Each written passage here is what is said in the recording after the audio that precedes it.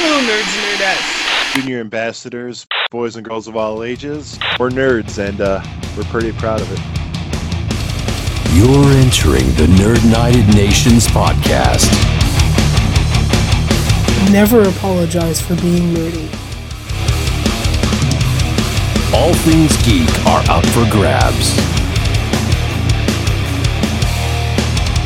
Because unnerdy people never apologize for being assholes.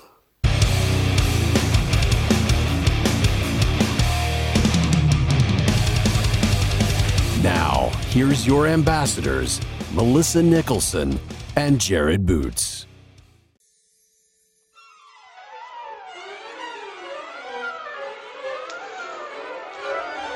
Good evening, junior ambassadors turned junior detectives, and welcome to a mysterious episode of the Nerd United Nations, where the name of the game tonight is Murder. I, of course, am your super detective, your master detective, Jared Boots. I, of course, cannot solve this mystery alone. I am joined by the Watson to my Holmes of the Great White North, Miss Melissa Nicholson. Melissa, are you ready to solve mystery? I am. More than ready. You know what, Melissa? We're not alone. We I aren't? saw this couple at the Notel. Oh, yeah. I saw this couple at the Notel Motel. Oh, Do you yeah? think they're super sleuths or suspects? I don't know. It looked pretty highly sus to me. Right. Well, let's find out. From the I Love That Movie podcast, welcome back Lisa. And for the first time, welcome her husband, Nick. Lisa, Hello. Nick, where were you guys at 9:23 p.m. the night Shuckton was denied the Olympics?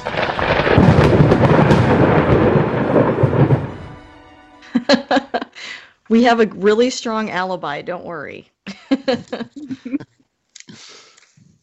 Oh, Lisa, welcome back. Nick, welcome for the first time to our show. Glad to be here. Yeah, thank you for having us. Well, if any of our listeners haven't heard any of you guys before, why don't you tell us a little bit about yourselves?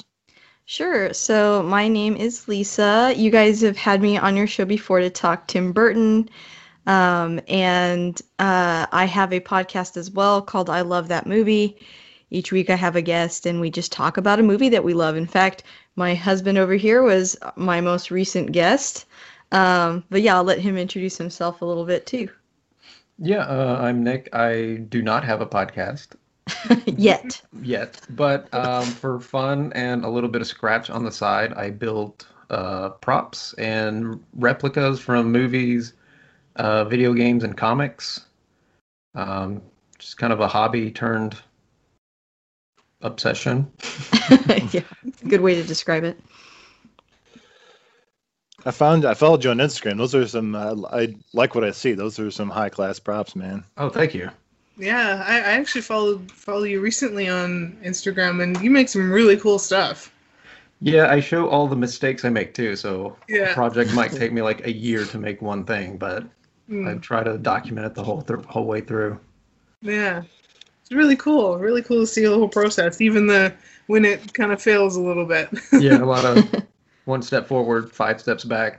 He's so patient, so much more patient than me. Like when I can't do something, I just like throw my hands up and he'll be like, "Well, I can start all over." And I'm like, "No, I can't do it." So he's a very patient person. I'll curb whole projects for a year or two sometimes and come back to it. That's true. You do. I don't know how you do it. I'm like the guys from Office Space with the fax machine. I just want to start smashing the hell out of things half the time. Well, if the listeners can't tell by the title of our episode, we are talking about a 2010 miniseries called Death Comes to Town, written and performed by the Kids in the Hall. And a little fun fact, this episode's inspired by Lisa's podcast, I Love That Movie, because it was the first ever episode I ever listened to of your show when you guys talked about brain candy. And I was so excited because I've never heard anybody talk about that movie before.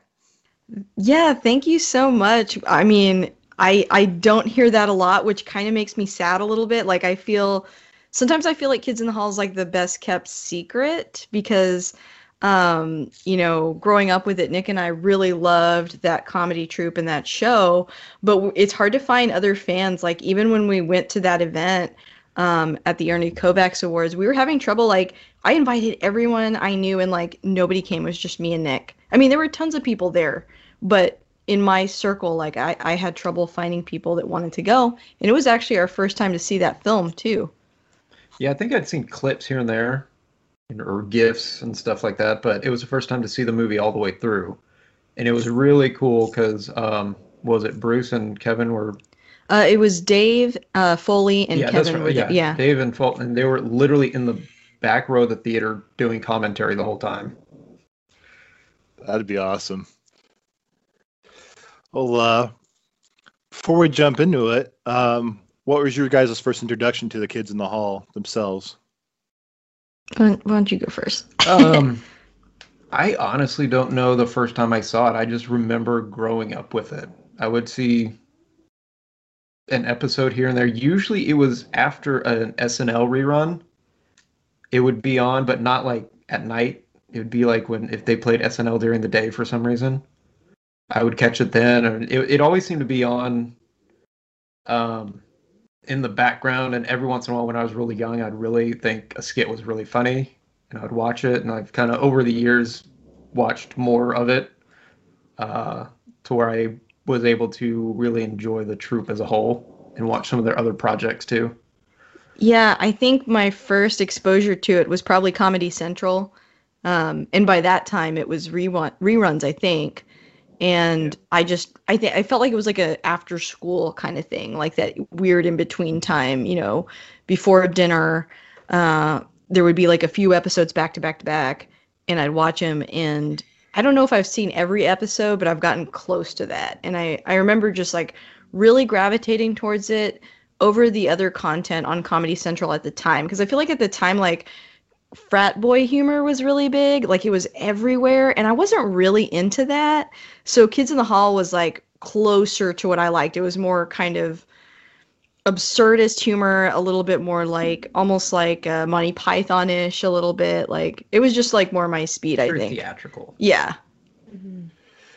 It's I think about that time on Comedy Central, all they really had was South Park and Dr. Katz at that time. Oh yeah. Yeah, maybe it's even further back than I thought, but it's like, you know, I'm thinking of like The Man Show and like a bunch of other stuff that I was that like too. It was like just not stuff I was into. So I was like, I don't know, I like the stuff like this, you know, Mad TV, SNL, you know, stuff like that a little bit more.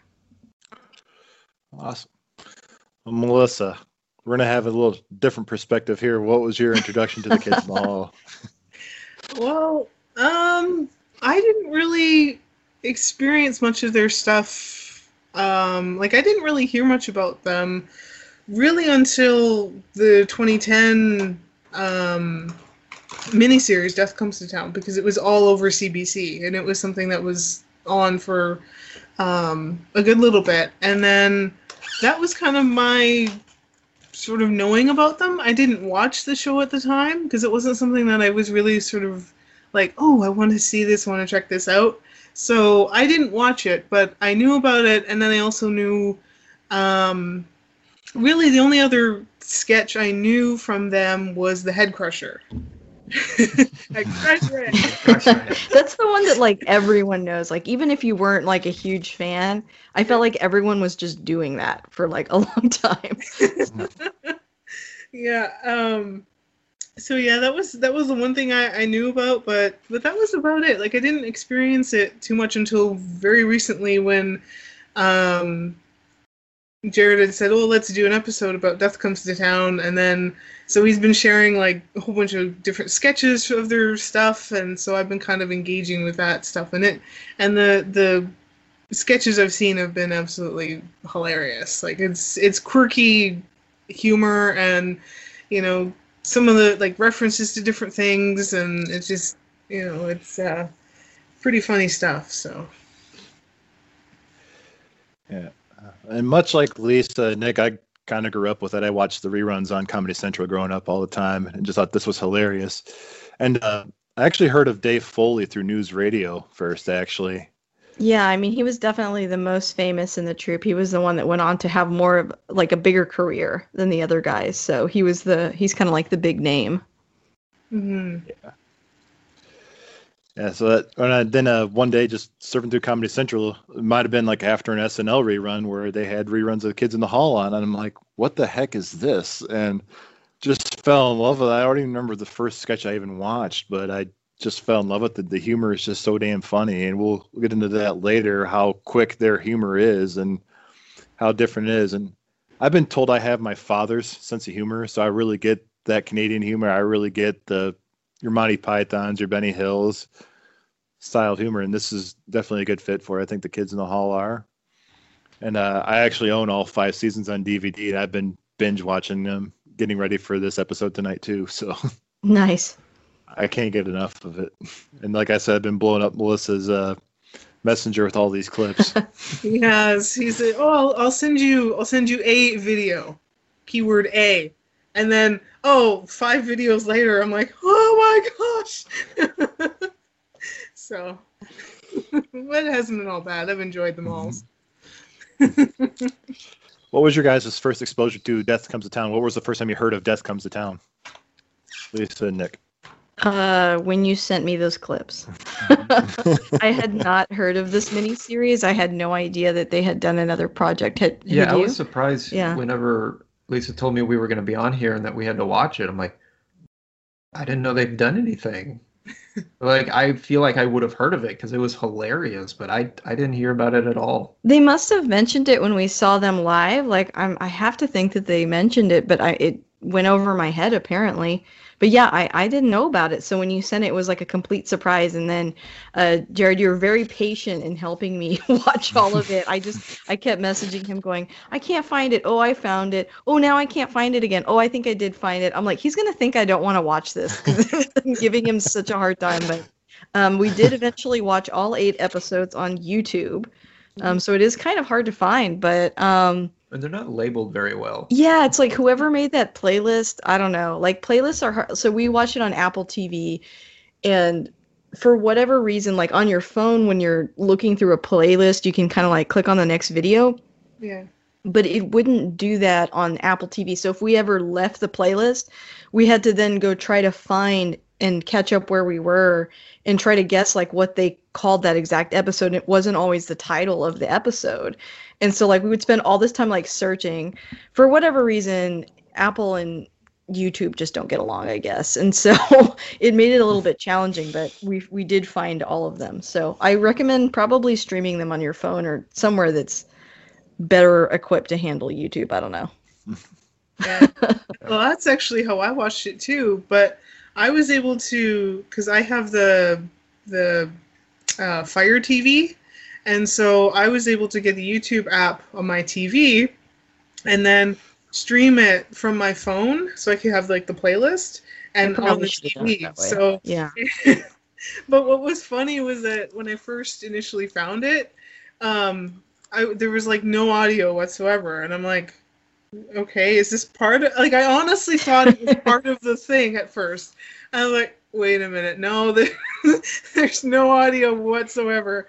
And so then I had to go digging again, and I finally found a really good playlist of all the episodes and everything. And so yeah, it was a bit of a challenge too. And like I went to like cbc.ca to see if they had it, and they had some sketches and things of Kids in the Hall, but they didn't have Death Comes to Town at all, which I think was kind of interesting because like they have older episodes of other shows that have been done on CBC, so I don't know, it just seems weird, but well, eventually found it.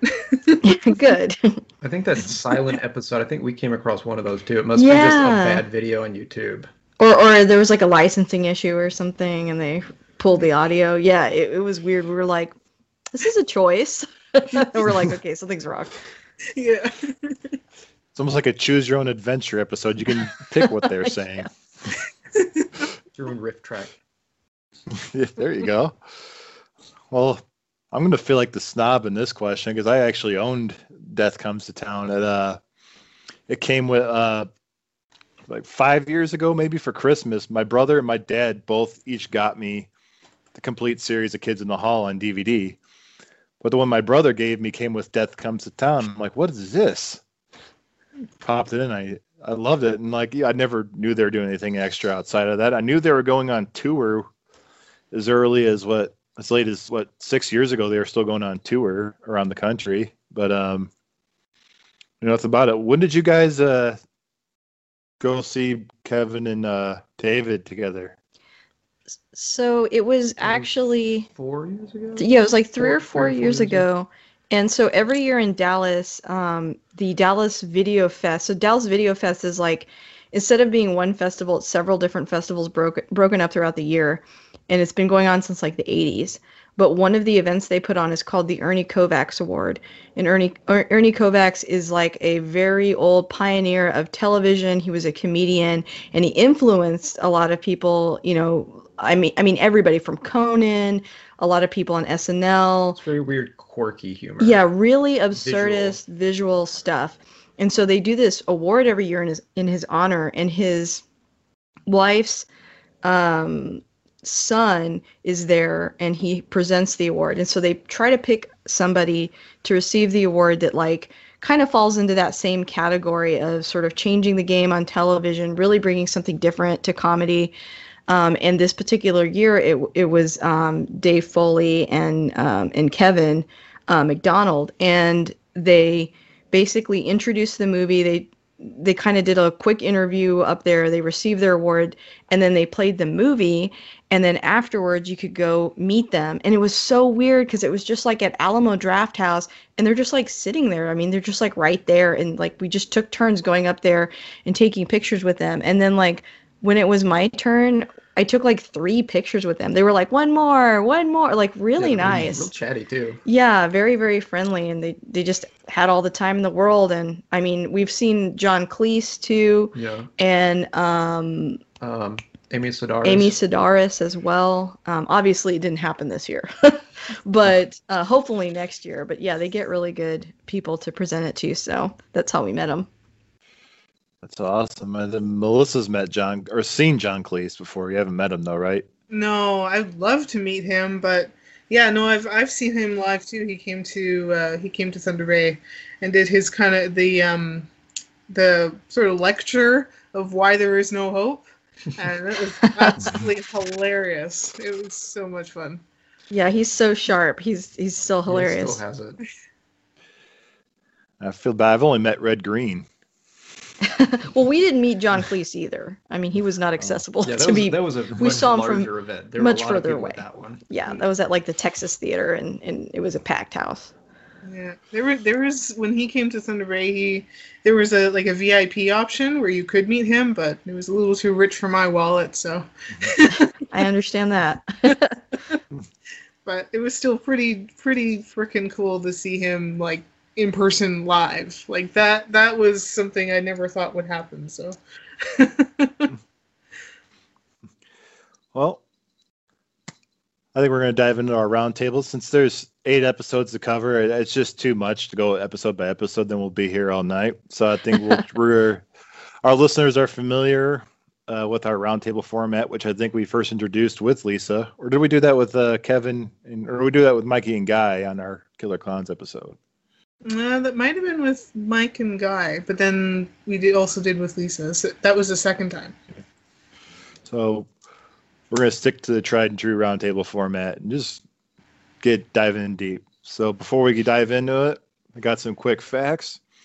The show was actually proposed by Bruce McCullough during a tour they did back in 2008. And he said I guess he best described it as Corner Gas meets Twin Peaks. Is what he wanted to do with this. The show ran from January 12th to March 16th, 2010. And I've quote-unquote brief plot here. The mayor of Shuckton, Ontario is murdered several hours after the announcement of the town's bid for the 2028 Summer Olympics being rejected. Small-time criminal Krim is found with blood on him and is put on trial for the murder. However, an obese man named Ricky suspects the real murderer is still at large, and with the help of his friend Marnie, he investigates the crime. Meanwhile, the mayor's widow takes over mayoral duties. Women on a local news team compete for attention. The coroner steals the mayor's body. Krim's lawyer does everything he can do to keep his cat alive, and Death waits in a motel room to collect the souls of the dead Shuckton citizens. So much going on. And not really another fun fact, but the first time I saw the show, I thought Scott Thompson looked a little weird. Like, I thought it was strange seeing Scott Thompson bald in this show.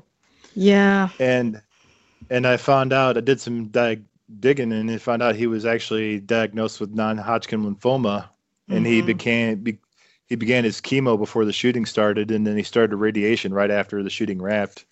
What a trooper. Like, I noticed that too, and I remembered Dave and Kevin actually talking about when he had cancer. Yeah. And I had never heard that. And then I went and kind of looked everybody up and read a little bit about it. So when I saw the show and I saw, how he looked, I was like, this must have been when he was sick. Yeah.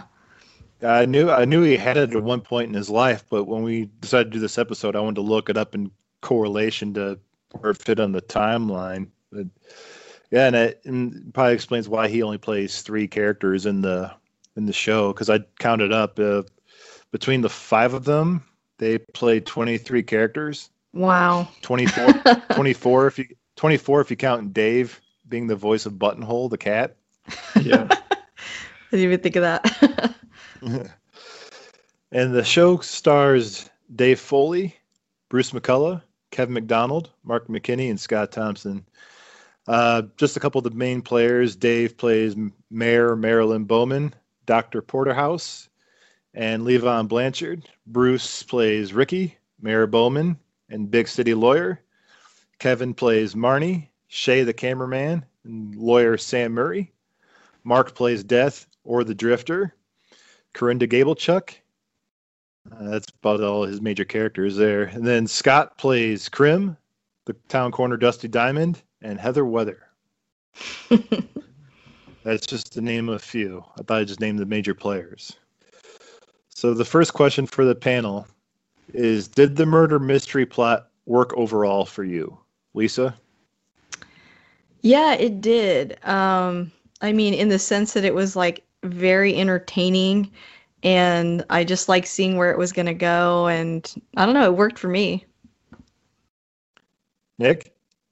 Yeah, I think so. I didn't piece it together till probably they revealed it, but I was like, I kind of thought, I'm like, it's got to be one of the townspeople, one of the main characters, but I didn't see it that coming. Melissa? Yeah, I think it worked. I think it certainly formed a good foundation for a good story, and I think it's done in a very sort of humorous way, along with it being kind of like darker, but still funny. So in a different sort of lighthearted way, while having that sort of layer of dark story in there. But yeah, I think it worked well. Yeah, I agree with everybody. It's a good story. The plot does work overall, and it does keep you guessing. They really do not know. You really do not figure it out till the last episode who really killed the mayor and Heather Weather. So I thought they did a good job for being mostly keeping their comedy style and trying to try something different with the murder mystery plot. So speaking of story-wise, how does it compare to other murder mysteries such as And Then There Were None, Clue, Murder on the Orient Express, Knives Out, Dial M for Murder, House on Haunted Hill? Lisa? I mean, I don't think it's quite as complex as some of those that you mentioned. The emphasis is definitely on the humor, but I think that there's enough of a sort of a cliffhanger at the end of every episode that kind of, there's a good linear plot. So it's like you stay engaged, and they do really funny stuff with not letting you find out who killed who, like how the mayor's son sees butterflies instead of people, which I have to say, when that happened, you can ask Nick, I was like crying with laughter. Funny. I thought that was so funny. And when the murder scene happens and he's watching it and they're butterflies, I don't know. That was like the funniest thing in the whole show to me for whatever reason. I just really liked that. But yeah, I think it I wouldn't really put it up there with like a classic, with like Knives Out or something like that. It's probably not quite that caliber, but it's so absurd and so ridiculous and so fun that I don't know. It still works for me. Yeah, I just wanted to throw I would try to cast a wide net. I thought if anything it was probably closer to Clue than anything. Yeah, I could see that. Yeah. Especially with like this sort of multi-choice ending thing that happens at the end, which was one of my other favorite parts too. Nick, your thoughts? I feel like being the kids in the hall, it was definitely more comedy focused, to where there wasn't enough clues peppered into where you could figure it out. I kind of feel like they were like, okay, we're just going to do all this funny stuff, lead up to this, and then we'll do the big reveal. I might have to go back and rewatch it a second time to see if there were any hints to the actual murder, but I mean, everyone is so all over the place on that show. It's kind of hard. You can't really pick up on any clues on who it is. Yeah. But yeah, definitely not up to par with some of those murder mystery wise, but definitely comedy wise, they did not rein anything in. They just let it all flow the way they did on their show. Mm-hmm. Awesome. Melissa? Yeah, I agree. It doesn't really compare to your classic murder mysteries, but this was definitely humor focused and a little bit more just like I had kind of said before, like a lighthearted approach to a murder mystery where it's really focused on the humor, and I think I kind of it's kind of an interesting approach because then you're not really you're sort of thinking about, well, who did the murder, but then you're also not, because there's so much else going on. So it really does leave you in the dark until sort of near the end, where it's like, oh, they start piecing things together and, oh, this is what happened. Like everything just comes together at the end. I have to agree. It maybe doesn't really hold up to some of the more classics or even Knives Out, because Knives Out kept me guessing the whole time too while I was watching it. Yeah.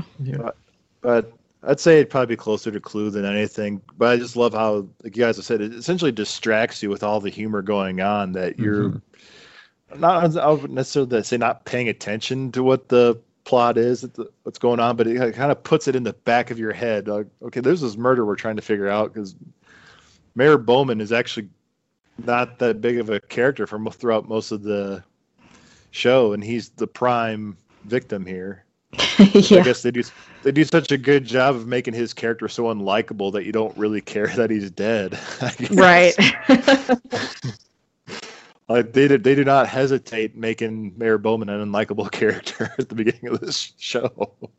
Yeah, his wife is more likable, also played by him, but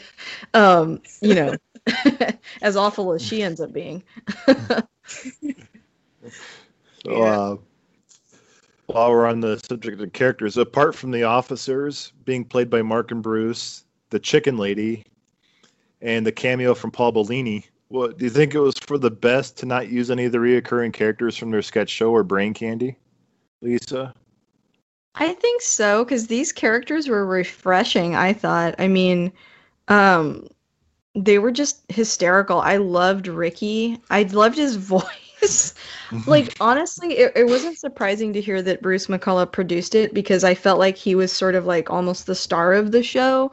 And that could just be because I love Bruce, but I think he's like underrated as far as that troupe goes. He's like one of our favorite people in it, and he's so center stage. Like, him and Kevin get to do these really silly big characters the whole show, and I just realized watching them perform, I'm like, I miss them specifically.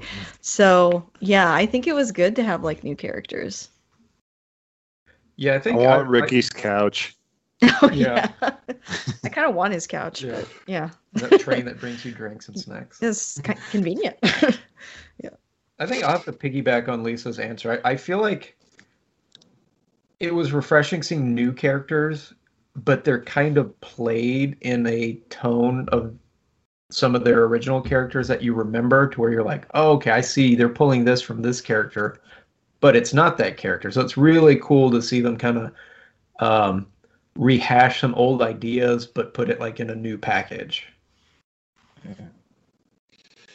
Yeah, Dave Foley's character, the nurse that he plays at the end, reminded me a lot of the hooker Jocelyn that he played on the show. Had that sort of that French accent, had the accent, reminded me of that character quite a bit. Yeah. Melissa, what about you? Yeah, I think it was for the best, because like you could be, you bring back all these characters and it sort of seems more like just like a rehash of what they've already done before. And so with this, it was very unique and different. And, you see kind of a character who you sort of reminds you of one previous, but it's in like different perspective, which is kind of neat. And how maybe, maybe they thought, well, how could they have done this character differently? Well, they got to do that in this series, so you see that character in a different light. And I think it worked to have really different, unique characters for this whole thing. That it makes it's sort of its own entity. All three of you make very good points, and I think they could have done it when they do the jury selection. I think that could have been the spot for some cameos, because that's where they put the chicken lady. And I was thinking I would have loved to have seen Scott Thompson's Buddy Cole character, because I love that character so much when he does the monologues and stuff. And I would have loved to see Dave and Kevin have these characters called the Sizzler Sisters, where they're two clearly insane people dressed in robes, and they claim to be sisters with each other. I think that would have been, if anything, they probably could have stuck some cameos into that jury selection scene. They're going to restart trial. Otherwise, I agree with you guys wholeheartedly. It was best not to call back on nostalgia. So, hey, you remember this character? Remember this character? Well, now it's in this form, because they kind of did that in Brain Candy with Cancer Boy. Was very much like Bruce's character Gavin. Yeah. Show. But, Melissa hasn't finished Brain Candy yet, but she's well aware who Gavin is, because I've been sending her Gavin clips. Yeah. You guys, mentioned you love for Bruce. Have you heard of his show that he had a while back called Young Drunk Punk? No. Man, we're learning a lot. I caught a few episodes of it, and I think I found it on YouTube. But it's supposed to be like a show about him growing up in Calgary in the 80s. Nice. I would definitely check it out. The few episodes I saw were pretty funny. He plays the dad character, and it's pretty damn funny. Nice. So if you guys are Bruce fans, I'd highly recommend that one.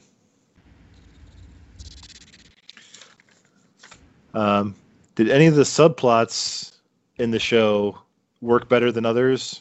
And any that should not have been included, like Corinda being pregnant, Death's obsession with Ricky, Dusty and Mayor Bowman, Sam and Buttonhole. Any of those work better? Or any other subplots I left out work better for you? Some that should have been left out? The reveal of Ricky's mom I found very funny. When Marnie's like, "I'm your mom," like that was so silly. Like I really enjoyed that. And I guess like it hadn't occurred to me, like, why was she so invested in Ricky to begin with? They kind of make you think it's like a romance thing, but then she's like, "I'm your mom," and it's like you can't really tell because they're like pretty much the same age, so you didn't even know she was playing someone older, but or Kevin was playing someone older. But I liked that plot. Death trying to kill Ricky. It's funny. There's all these different little plots that sort of don't really matter, but are like very funny. What do you think, Nick? I thought one of the funnier ones, the very inappropriate relationship that the coroner has with the mayor. Yeah, that's a good point. I mean, it went on for like several episodes, and then when they have to presume the body, that's when that plot just stops. But that was funny. I thought Buttonhole as a skit itself was funny, but it didn't really add anything. I guess you're supposed to see that Kevin's lawyer character is very gullible and not necessarily a good lawyer, but it was funny. But I'm like, well, I mean, that kind of it kind of goes back and forth a few times, and they could get a couple like extra laughs out. But it didn't really play into it as much as some of the other side plots that did kind of lead into other stuff a little bit. I'll add, I think Krim, like, I mean, it was funny, I guess. It probably honestly doesn't age great, although he was making fun of somebody pretending to be native, essentially. But it was fine. Sometimes when they stayed on him too long and did he murder someone, I was like I knew he didn't, so I was kind of like Yeah. But when they revealed that Marnie was like, help me, and she's like all bloody and he was like, okay, like I was like, okay, that's kind of funny, like I like that explanation. But yeah, so I guess maybe that one was like meh, okay for me. Well, it's kind of funny that Krim likes to get high on germ gel, and here we are reviewing this in the middle of a pandemic where people are buying hand sanitizer left and right. Did think of that. But I got to go off your point. The subplot with Dusty and Mayor Bowman has a nice payoff at the end too in the last episode. Yeah. When they're on the bus together. I guess they did kind of do full circle at that part. And he's not interested in him, but he's interested in the other character Heather Scott's Weather. playing. Yeah. Yeah, Heather Weather. It's kind of funny. Melissa, what about you? Any subplots that worked for you or didn't work for you? Like Death obsessing over Ricky, I think worked because it's sort of, it was just, I think it worked very well because it gave him a reason, sort of a good reason to be there at the start, that this is what he wants to do. And one of the things he says is like, it's, you know, sort of his mission so that he can leave the hick town of Shuckton. So you sort of have a story and reason for him to be there. And then, you know, he sort of goes around and does stuff as well. So I think that worked. Dusty and Mayor Bowman, I think, worked. That was just morbid and hilarious. And the things that didn't really work for me was Corinda and Sam and his cat. Like that, those two kind of were a little weird, especially Sam and his cat. Like it, funny as like kind of like what Nick had said, like funny as like it would be as like a sketch, but it kind of went on a little too long. It didn't really, I don't know. I found it kind of didn't fit. I mean, okay, you kind of see the like lawyer personality and sort of who he is as a person, so you kind of get to know him a little bit more, but I don't know if it really worked that well. It was kind of a weird spot. But otherwise, yeah. Everything else I think worked for me, so yeah. Melissa, I'm with you. I think Death's obsession with Ricky was probably one of the better subplots. And I think one of the things that gets me the most about it is I love how he shows up in Ricky's flashback at the hockey game when Ricky's getting carted out of the locker room and Death's just in the crowd at the hockey stadium. Hey, let's kill him. That seems fair. This kind of off-brand humor. But yeah, I have to agree with you guys too. Like Sam and Buttonhole was a little weird, but I was reading that I guess the reason why they threw all these subplots in there was a way to like get some more character development and all these side characters. So I guess it would work as a sketch, but it does kind of show that Sam's not really invested in the trial at the beginning. So he's more worried about his cat at the time, which being a cat owner, well, all pet owners, we understand that, I guess. But, yeah. I think probably, if anything, probably the most worthless subplot was probably Corinda being pregnant, because it seems like it was played for laughs quite a bit, which was funny when she opens up, when she lets the Channel 6 listeners decide if she should keep it or not. Or that was funny, and I mean they kind of dropped that Easter egg with the abortion clinic at the beginning, which like the walk-in. Yeah, they're like, well, he's like, well, you know how it is. You know, business is good. There's lots of abortions, like, which was like a very, I think, especially heated topic in 2010. I think still is, but I feel like that was when everybody was like talking about it more, and so they were kind of poking fun at that a little bit. But yeah.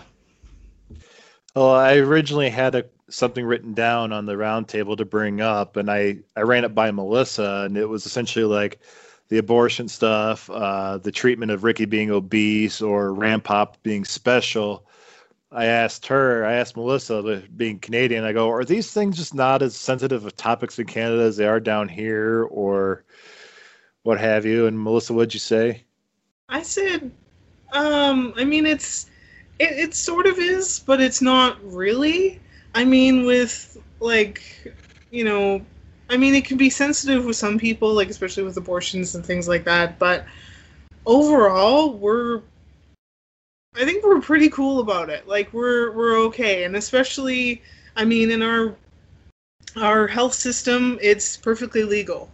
It's covered under Canada Health Act, that if, you know, for whatever reason, it doesn't matter what the reason is, they'll do that for a woman who's wanting to have an abortion. And so I think it's okay. I mean, it's not taboo in the same way as here. Yeah. No, we look at it sort of as a more casual thing. I mean, I'm sure there are people who are very sensitive about it, but I mean, for the most part, I think we're pretty good.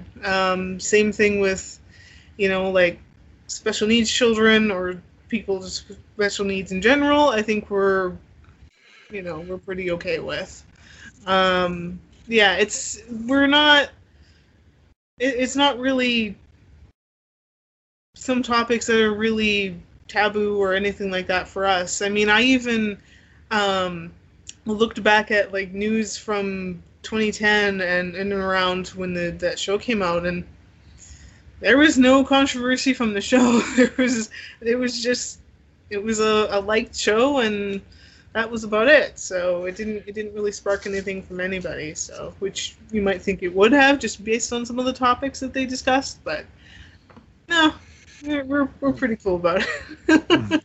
I think they handle Rampop and Ricky kind of, they play it off for laughs a lot. Rampop's only called the R word once by Mayor Bowman, and they already set up that you're not supposed to like this character anyway. Yeah, that's what I thought too. It's like, yeah, the R word, you know, not great, but she's clearly like a terrible person.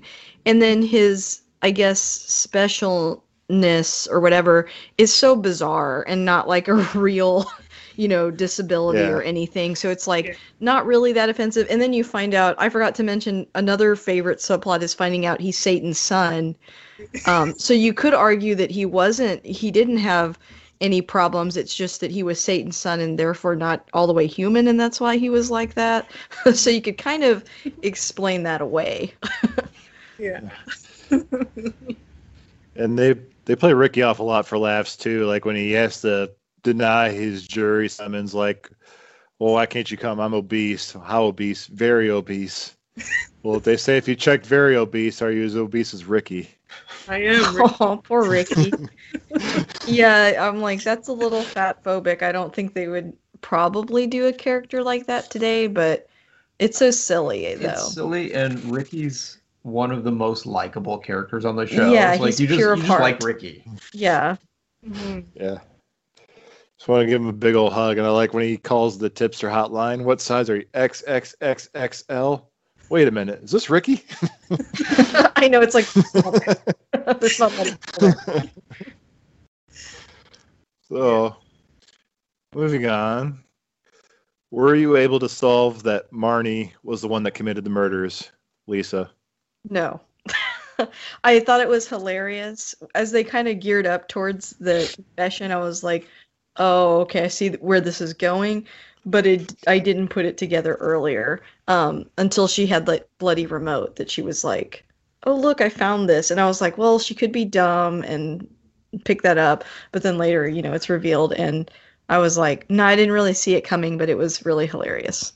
It made sense. Nick? Yep. I don't think I saw it coming, but I wasn't really looking for that. Yeah.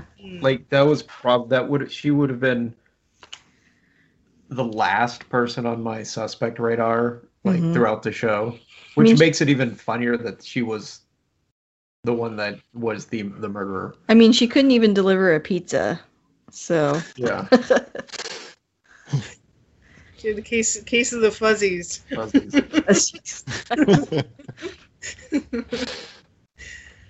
Melissa, what about you? Were you able to figure out that Marnie did it? No, honestly, because she, like, her and Ricky were working together through the whole thing. Like, they were investigating, and they paired up, and it was like the most wholesome team up ever. Until. Until. But yeah, I had no idea. Like, again, like, I kind of like what Nick said. Like, she was the last person who I would have thought to do it. But then that's always the case, isn't it? Like, it's the person you least expect who does the deed, right? So, yeah, it was interesting to be like, oh, it's her of all people who did this. So yeah, that was kind of interesting. Because you almost think it's Death who's doing it. Yeah, I kind of thought that. They kind of place things on him. I was like, well, he does play a part in it because he's there to finish them off. Yeah. Oh yeah. Yeah, he's there to collect the soul. Mm-hmm. But he kind of has that pager. The soul that, like, cocaine. Yeah, that he tells knows him. it's about to happen. Yeah, like you have to go here because you have to collect the soul there or whatever. Mm. As many times as I've watched this, I try to watch that scene when she shows up at the mayor's house to see if there's any way you could tell that it's Marnie, but so many of those characters have that same body shape that, well, they try to say it's Heather Weather. Like, oh, it looks like Heather Weather's build. Like, they only set it up so you can tell it's definitely not Ricky by the body type. And the more I watch it, I was able to, it's easier to figure out that she's the one that kills Heather Weather, because when she flashes back on it, when she says she puts herself there, she walks behind Heather Weather when she's at the courthouse. Okay, that makes sense that she killed Heather Weather, because she says that she was overheard Heather Weather talking about something. But they do it so well. You guys mentioned earlier how they cover up that murder so well by having Rampop watching it, and it's the butterflies. Loved it. The butterflies are like, "Oh, help! No!" It's so silly. And then he like throws the butterfly. Ah! It's so funny. I loved it. The murder weapon is a TV remote. Yeah. Yeah. So dumb.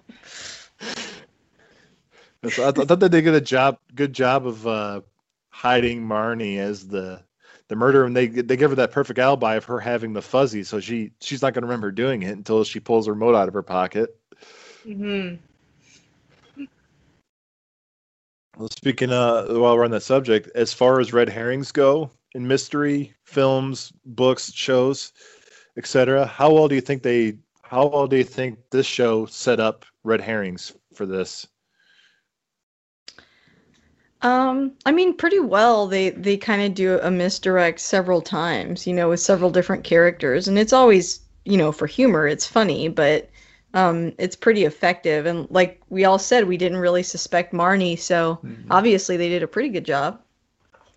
Yeah, I kind of like you. I kept thinking it was Death doing it, but then I'm like, wait, no, he's just there to collect. But then, like, the next murder, I'd be like, oh, it's Death. Wait, no, he's just there to collect. So I kept thinking it was him, knowing it wasn't him. Yeah, Death being in all those scenes, I mean, yeah. That's what really throws you off. Yeah. Mm-hmm. He's kind of like the one obvious constant to the murders. Yeah, he's obvious, but he's also that little bit too obvious. Yeah, definitely. Where, like, you sometimes find that in some murder mysteries where you have your eye on somebody, and it's like they have something to do with it. They either did it or they assisted in doing it or something, and then it's not them, it's somebody completely different. So Death is sort of that character where he's... For sure. You really have your eye on him, but you also know what he's doing. Like, he's collecting the souls after the fact. So obviously he didn't do it, right? But it's just interesting that, yeah, like, you do keep your eye on him, but then you're also, there's so many other subplots going on that you're sort of focused on those, and then you kind of forget, like, who you're trying to figure out who did it, right? So yeah, I think they did a pretty good job of covering it up until near the end, where it was like, oh, like, it was right in your face the whole time, but it would just, you were way out looking at something else. You saw butterflies. Yeah. Death had to go collect that sweet soul cocaine. Yep. This little So, devil. so bonus question: out of some of the red herrings they set up, did you suspect either Heather Weather or Marilyn at all? Not really. They seemed too ridiculous to have done anything to me, I think. What do you think?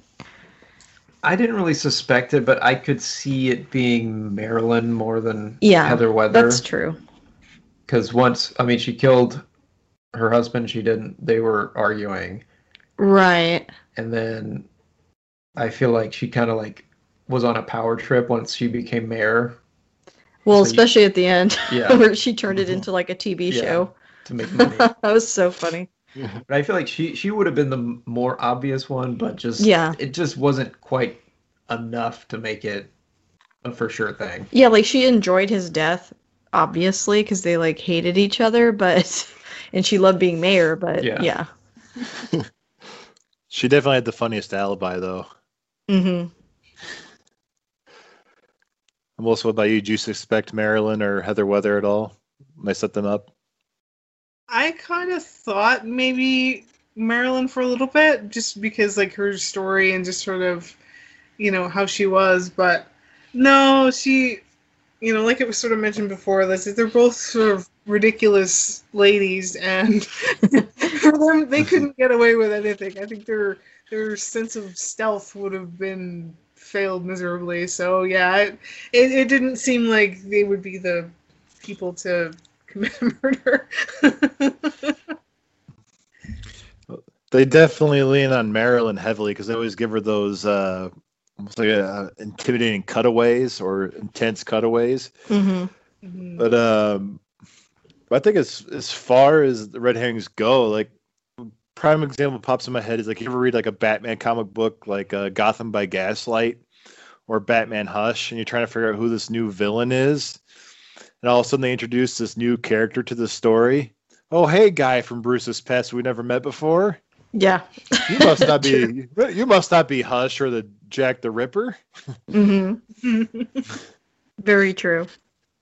So I think the kids in the hall like saw something like that, or how Scooby-Doo can be bad at it sometimes. Like, oh, hey, major character. Like, oh, hey, Alicia Silverstone being in this movie. You must not be the bad guy. So I think they do a good job of distracting you from who really did it, and they kind of I like how they tease it. Even with Marilyn says, well, when they're doing the reading of the will, and she just says, well, my plan worked. Yeah, she's like, I killed him. I'm just kidding, obviously. And everyone's like, oh, he died in a pretty terrible way. Yeah. So now we got through all the serious stuff. Let's go to the easy questions. So I think the kids in the hall, they're pretty well known for like their quick humor, like real quick throwaway lines, throwaway gags. So Lisa, what was some of your favorite throwaway jokes or gags? Oh man, it's hard to pick, one or even a few, but I think I've kind of already mentioned it already, but I thought the whole butterfly thing for the little boy every time he saw them until the very end, and then he saw who did he see? Like he would see the butterflies, but then he saw death. He could see death. And that was funny to me. And then, later they explained that. I thought that was really good. I really liked, like I mentioned before, Ricky and his voice. And I liked, let's see, I liked Death as well. And the two cops, we haven't really talked about that a lot. But the cops and the running gag of how just ineffectual they are, and they capture Krim and his buddy, but then eventually they end up letting them go because they talk themselves out of it, even though it's super ridiculous, or how they suspect each other for a little bit because they're like, well, where were you? And that kind of stuff was very funny to me. Nick? I feel like, I guess it's not more of a gag, but I think just Ricky's surprise sound he did every other sentence. Yeah. And another thing that got me for no reason, I don't know what the character design was, but just Death's tooth. That got me every time. Like just that one tooth. He looks so dumb. Like his outfit on his little bike whenever he rides into town. Yeah, like sometimes he's wearing that, like, I don't know, like Cod piece Affliction or something, t-shirt, yeah. but then when he's on the bike, he's like pretty much naked, and it's like so unflattering. Yeah, very funny. Yeah, just them being them, really. The characters they brought, I thought. I mean, it's always funny to see them do something that ridiculous and pull it off. Yeah, I like the argument between the two mayors, or well, between the mayor and his wife. You know, when Oh yeah, they're arguing the night about before the murder. yeah, they're just so Yeah. mean to each other, but it's like you can tell that they're having so much fun in that scene because the stuff they're saying is just so outlandishly mean and ridiculous. It was good. Yeah, well, one of my favorite jokes from the whole show has to be from that argument when he's telling her how much weight he put on. He goes, I had a baby. He was adopted. It Oh, was yeah, sympathy that's weight. He was adopted. Yeah, and we know why later. He's Satan's son. Melissa, what about you? Not really any like really jokes or gags, but I really loved the line, and I think it was in the second episode when Heather Weathers doing the news report, and she's like not really having anything much to say other than, oh, as a skilled meteorologist, I can tell you he was found under partially cloudy skies. Like, It's like no weather, no weather. I did like the news team intro every time. Yes. How it would Yeah. change. Yeah, they like Like, blurred out after the lady Heather that Weathers died. her face was blurred out. They don't even bother to reshoot it. Shocking news, sad news. yeah. That was a good line, Melissa. That's a good one. That gets me every time too. A lot of mine come from random lines too. Like Lisa mentioned, the argument between Maryland and Larry at the beginning. But one of those jokes I like is when Dusty's going to do the autopsy of the mayor's body in front of those kids. Oh, He's yeah. asking all the kids about when they've seen dead bodies. I like when they keep raising their hand. He's like, "What am I missing in this town?" Yeah, they're all like, yeah, we've seen it. I've seen a drowning victim. I also like I like the running gag of Marilyn not being able to start her car because she's got the hose. Oh, yeah, the breathalyzer. breathalyzer. There's always a crowd of people that can't start it either around it. Yeah. The cops can't start that. They have to have Ram Pop start it for her. I like a lot of Krim's jokes too. Krim had a lot of good one-off jokes, like when he's getting caught stealing the potholes at the beginning of the movie. I just found him laying in the middle of the street. When the murder first happens, and no, it's when Death is going to the mayor's house, and Death cuts in front of him on that bike. Oh, that's a big squirrel, eh? Yeah. or when he's getting interrogated in the jail cell by the two cops, and the cops are beating each other with the phone book, and like, oh, you got the mayor's blood all over his hands. How'd you get that happen? Well, maybe he lent it to me. Well, it was like those quick one-off jokes. I think Krim is like one of the standout characters of the whole show, I think. Mm-hmm. Him and his spirit bear. Spirit bear. Spirit bear. Let's see. Well, so talk about jokes. What about any actual favorite scenes you guys had, Lisa? Any full scenes you particularly enjoyed? A lot of the scenes with Ricky I really like I said, between him and Marnie when they're like sleuthing and trying to find the murderer.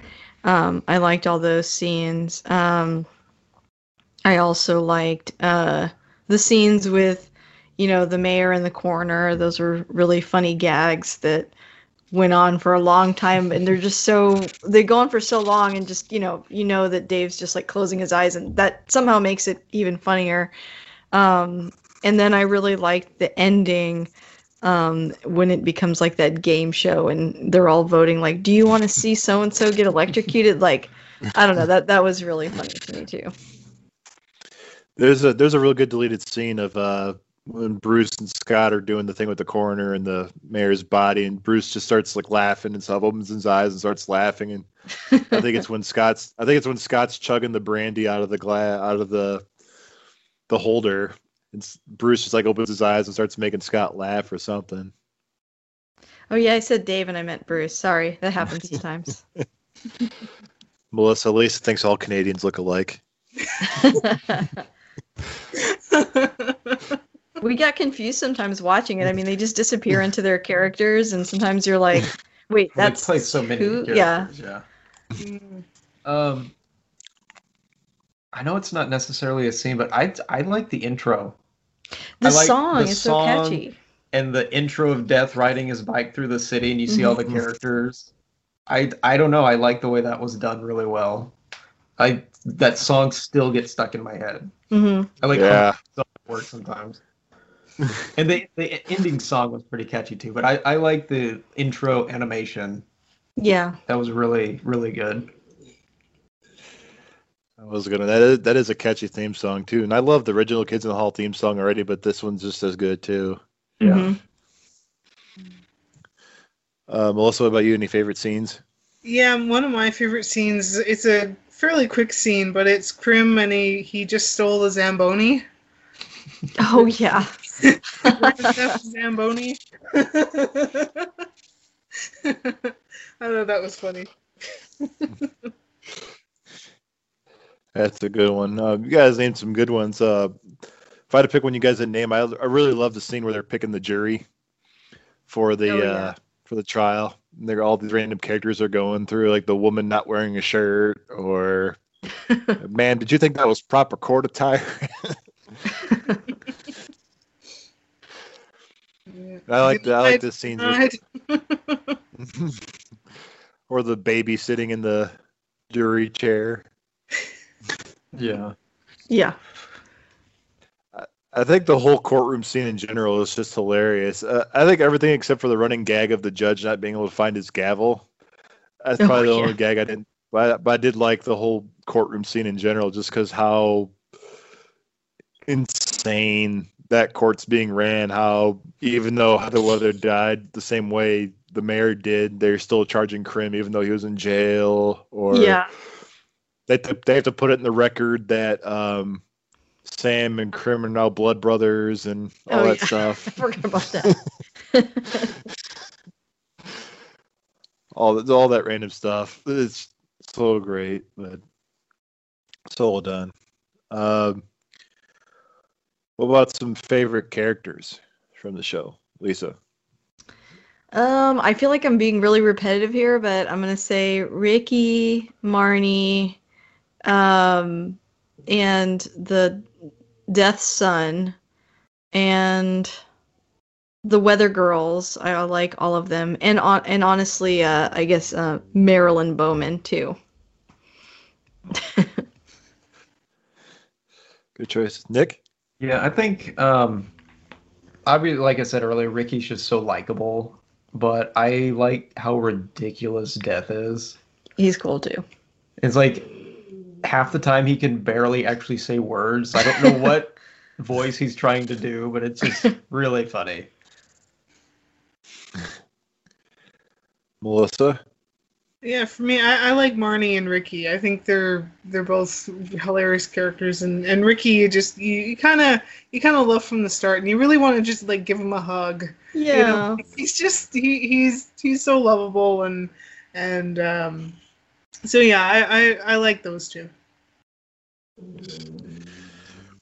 So I have to agree with Nick, and apparently the pugs agree. Yeah, they're snoring. They're both snoring in stereo. But I have to agree with Nick. I love Death. Mark McKinney's Death is just so damn funny, and like I love the scene when he gets drunk on the owl's blood and he's pissing on Ricky's lawn too. Oh yeah. Just sitting there taunting Ricky, and we're sitting in his hotel room, or when he's messing with the cops when they come to his hotel room, or when he's talking to the hotel manager, or my other favorite character. I love Krim, because I think Krim just gets so many great one-off lines when he's getting high on germ gels is one of the most random things you can have somebody getting high on in the Yeah, show. I've never even heard it called germ gel. So is that a Canadian thing or just for the show? And just for the show. Okay. You're like, Lisa, really? Well, I don't know. Yeah. I mean, maybe some people Me? call it that, but I'll start calling. I probably will. And I also like Marilyn Bowman. I think I'm a huge Dave Foley fan. I thought Yeah. Dave Foley played it so well. The scene when she finds Larry sticking out of the mailbox and she just sits there screaming for so long. Reminds, And then other people come over and start screaming too. I really like that. I really like that scene. Dave did a movie called The Wrong Guy. I want to say shortly after Kids in the Hall finished. And there was a scene at the beginning of the movie where he gets he thinks he's wrongfully accused of a murder he didn't commit of his boss, and there's just like a random scene of him screaming for 5 minutes covered in blood, and it reminded me so hard of that. Have you guys seen that film either? I think I've heard of that one, but I haven't seen it. No, I haven't seen it. It's pretty good. Dave Foley's the main star. Kevin's got a cameo in it, and then Jennifer Tilly is the romantic lead in it. So if you ever want to see a romantic comedy with Dave Foley and Jennifer Tilly, The Wrong Guy. It's very much in the style of like Kids in the Hall humor too. It's very much Dave's style that he did for the show. So speaking of Dave playing Marilyn Bowman, the question of the night is who played drag better in this show? Because everybody but Bruce played drag. And it seems like I'm a member of a group on Facebook called Friends in the Hall, where it's just a bunch of Kids in the Hall fans that get together and we just chat about. It's like Lisa's page. It's a very safe place. There's no hate. We all just comment on sketches or on the show or from the movie. And it always seems somebody always brings up who plays drag better, and it seems like Dave and Bruce come up the most for who's like the hotter chick. Well, it's interesting that you bring that up, and I'm looking at a cheat sheet of who all played which character in this particular movie. But that whole idea of them, dressed as women, came up when we saw them live, and they talked about, having Scott on their team and him being like an openly gay man. In a time where you didn't do that a whole lot when they were first in the troupe, and how they made a conscious decision to he wrote all the jokes about gay men, and he kind of had full reign over things like that. And then the other interesting thing that they did was they dressed like women, but they don't they're funny characters, but they're not making fun of women. It's really different from a lot of other shows. And I think particularly in this movie, their makeup and everything is done so well. They kind of they look like ladies, and it doesn't seem like men pretending to be women. It's more like these are the characters we're playing and they happen to be women. I thought Dave looked really good, honestly, as Marilyn. I really felt like he disappeared into that character. I think Marilyn's the most I guess he's the best in drag. He pulled it off more than the other guys. I guess, passing whether or not you're a fan of that term, but definitely he, when he's Marilyn, he really embodies that character. But they kind of all do. And like I said, you really notice it. It's not like, even though I love this movie, it's not like Mrs. Doubtfire, where it's like, hello, I'm a woman, but it's like they just kind of do their own voices, but as a woman. Scott as Heather Weather tends to be, he's more like the smoke show woman, I think, in the show. But it's honestly hard to pick a favorite because I think that they all do such a good job. Marnie, I love, just the Weather Girls are great. But yeah, I don't know. It's hard to pick one. I liked all of them. And that's one of the things I've always liked about Kids in the Hall is when they, like I said, when they do those female characters, it's like they seem like guys playing women characters. But it's not like, haha, how absurd that I would be a woman or how weird and dumb women are or anything like that. It's just a mean place. Yeah, it's just very funny. And unless they have a recurring character in the sketch show, they don't play every woman the same way either. And like, right. It's not like they change their voice and voice. everything, Yeah. and they all have different looks too. But I know Scott and Mark had Scott and Bruce had the two Kathys. Those are recurring characters where they dress Oh. as women. Mark had like his high school age girl that he played with the braces and everything, and he had the chicken lady. And then Dave and Scott played the two hookers that were pretty recurring, but otherwise they play it really straight. It's Mhm. I'd say if anything, Kevin plays like he's almost a man as Marnie, just a little bit, not too much, but Yeah. Yeah. Marnie seems like the less ladylike of them all, but She's like the it silliest. seems like yeah, She's Yeah. more of a character than Yeah. like another like person in the show. Hmm. Melissa, what about you? I'm the same. Like I can't really pick one because they all just play these characters so well that you almost sort of forget that it's males playing females, because like you said, Lisa, that like their makeup is done so well and it looks natural, like how when they put on her makeup and things like that. So yeah, I can't really pick one for who would be sort of the best one. I think they all play it very well. Yeah. And it's funny at the same time. Yeah. Yeah. Always funny still. I'll pick one. It's Dave. David Maryland was pretty damn funny. I mean, Dave No. definitely stands out, like I said, and that kind of surprised me, I think. It's like I didn't expect that, but Marilyn is just a really fun Such a character. fun character to play, and he played the hell out of it. Yeah. Kevin did good. I kind of bashed on Kevin a little bit there as Marty, but he played it really well too. I like when they're trying to test out the brooch with the security camera, and he's like grabbing and pointing it everywhere. Yeah. Can you see that? Can you see it, Ricky? And I should have mentioned this scene earlier. I did like the scene where they're at the mayor's house. Marnie's at the mayor's house, and tell her you're a panty fiend. Oh yeah, she's like, I'm a panty fiend. I mean, Kevin's always his performance is always big. He doesn't have any like subtle characters really, so you kind of have to expect that with him. But I like it. I like his style. He's the sillier one of the five. Yeah. I'd say. I know I've said the word silly a lot, but it is a silly show. Yeah, it is. Well, if you watch the actual show, they all have their types. Like Scott did a lot of his gay stuff, and Scott was probably the best at doing monologues too. Oh yeah. I was sending a bunch of Buddy Cole's monologues to Melissa so she could watch them. But Kevin was really good at doing like the real silly stuff. Bruce did a lot of like artsier stuff, I'd say. Kevin was really silly. Mark was really like the jack of all trades of the group. He could really do pretty much anything. He disappeared in his roles. Like he's a good character actor. And then Dave was really good at like the jokes and the sarcasm and the dry wit. Yeah, he's a lot drier, and that's probably part of why he kind of got picked up in sitcoms and stuff. Yeah. So that's all I had. Did anybody else have any questions or anything for the panel? I feel like we covered it. Yeah. I think that those are some great questions, and hopefully this piques people's interest into watching the show. I'm definitely glad that you brought it to our attention. Yeah, I really enjoyed it.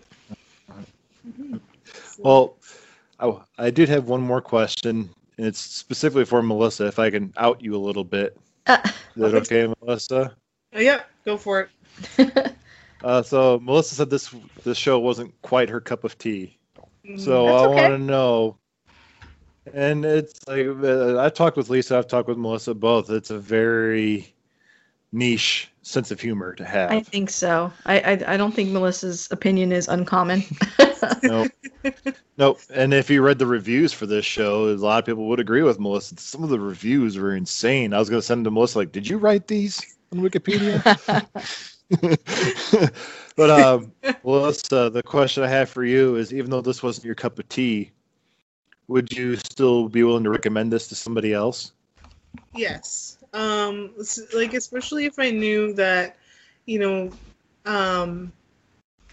that particular person or people were into that sort of more quirky, sort of deep cut reference humor and very quick humor. I think if somebody was sort of into that kind of stuff, they would almost certainly enjoy this series. If they understood the humor, they got the humor kind of from the start. I think they would really enjoy it. So I would definitely recommend it to somebody, but not to everybody. It wouldn't be something like, oh, everybody watch this, because you'd probably find a lot of mixed reviews, and so it would only be certain people. And if I knew sort of where their humor came from or where their interests were, I would recommend it to them. Nice. Yeah, this show definitely. I mean, it was fine for what it was. I don't hate it. But I did kind of sort of feel like going into it because it was my first time seeing anything Kids in the Hall, other than hearing references of Crusher and things like that. I hadn't seen anything like it, so seeing it, I'm like, what in the world am I watching right now? I don't know what I'm watching. And yeah, some of the humor was very quirky and different, and sometimes I didn't really get the humor. So yeah, but yeah, I don't hate it, but it wasn't my cup of tea at the end of the day. So do you think if you're more familiar with the Kids in the Hall, you probably would have enjoyed it more? Maybe. Would have been more familiar with their style of comedy. And I mean, it did kind of help when you sent me like the videos of some of their sketches and stuff, so it's kind of understood where they were coming from and what their humor is. So then I sort of got into it a little bit more from that. So then, okay, I understand, where they're going with this and their humor and things like that. So yeah, but I think if I did engage with it a little bit more than I have, I probably would get into it a little bit more, just having a better understanding of their comedy. Well, thank you for playing nice for this episode. Yeah, thank you for your sacrifice. And this is a call to arms. All 12 of our listeners, bombard Melissa with clips of Kids in the Hall. She's like, oh, thank you. I think Jared's already doing that job, so. I'm pretty good at it. It is my favorite show of all time. Mm-hmm. So, Lisa, closing thoughts on Death Comes to Town. I really liked it. I'm kind of sad that it's not more accessible, and kind of surprised. But, I really enjoyed it, and I do recommend it. Nick? Yeah, I definitely recommend it because this type of humor is right up my alley. Yeah. Very zany yet dark, but quirky. My only regret is not actually knowing about this when it came out. Yeah. Like 10 years ago, I would have really liked to have watched it then, but I'm glad I got to watch it now. It's sort of funny to me that out of, I don't know, I'm the one who knew about it 10 years ago. But then it was all over CBC, and that's basically all I had at the time, so it's just kind of funny. Anyway, that's my final thought. That's your final thought, Jerry Springer? Yep. All right, well, yeah, I highly recommend the show. I love it. I wish I would have heard of it sooner, too, when it came out. Instead of 5 years later, because I would have enjoyed the hell out of it, seeing it live for the first time and introducing it to more people. That it makes me want more Kids in the Hall stuff now. Yeah. And hopefully they go on tour again once the pandemic dies down.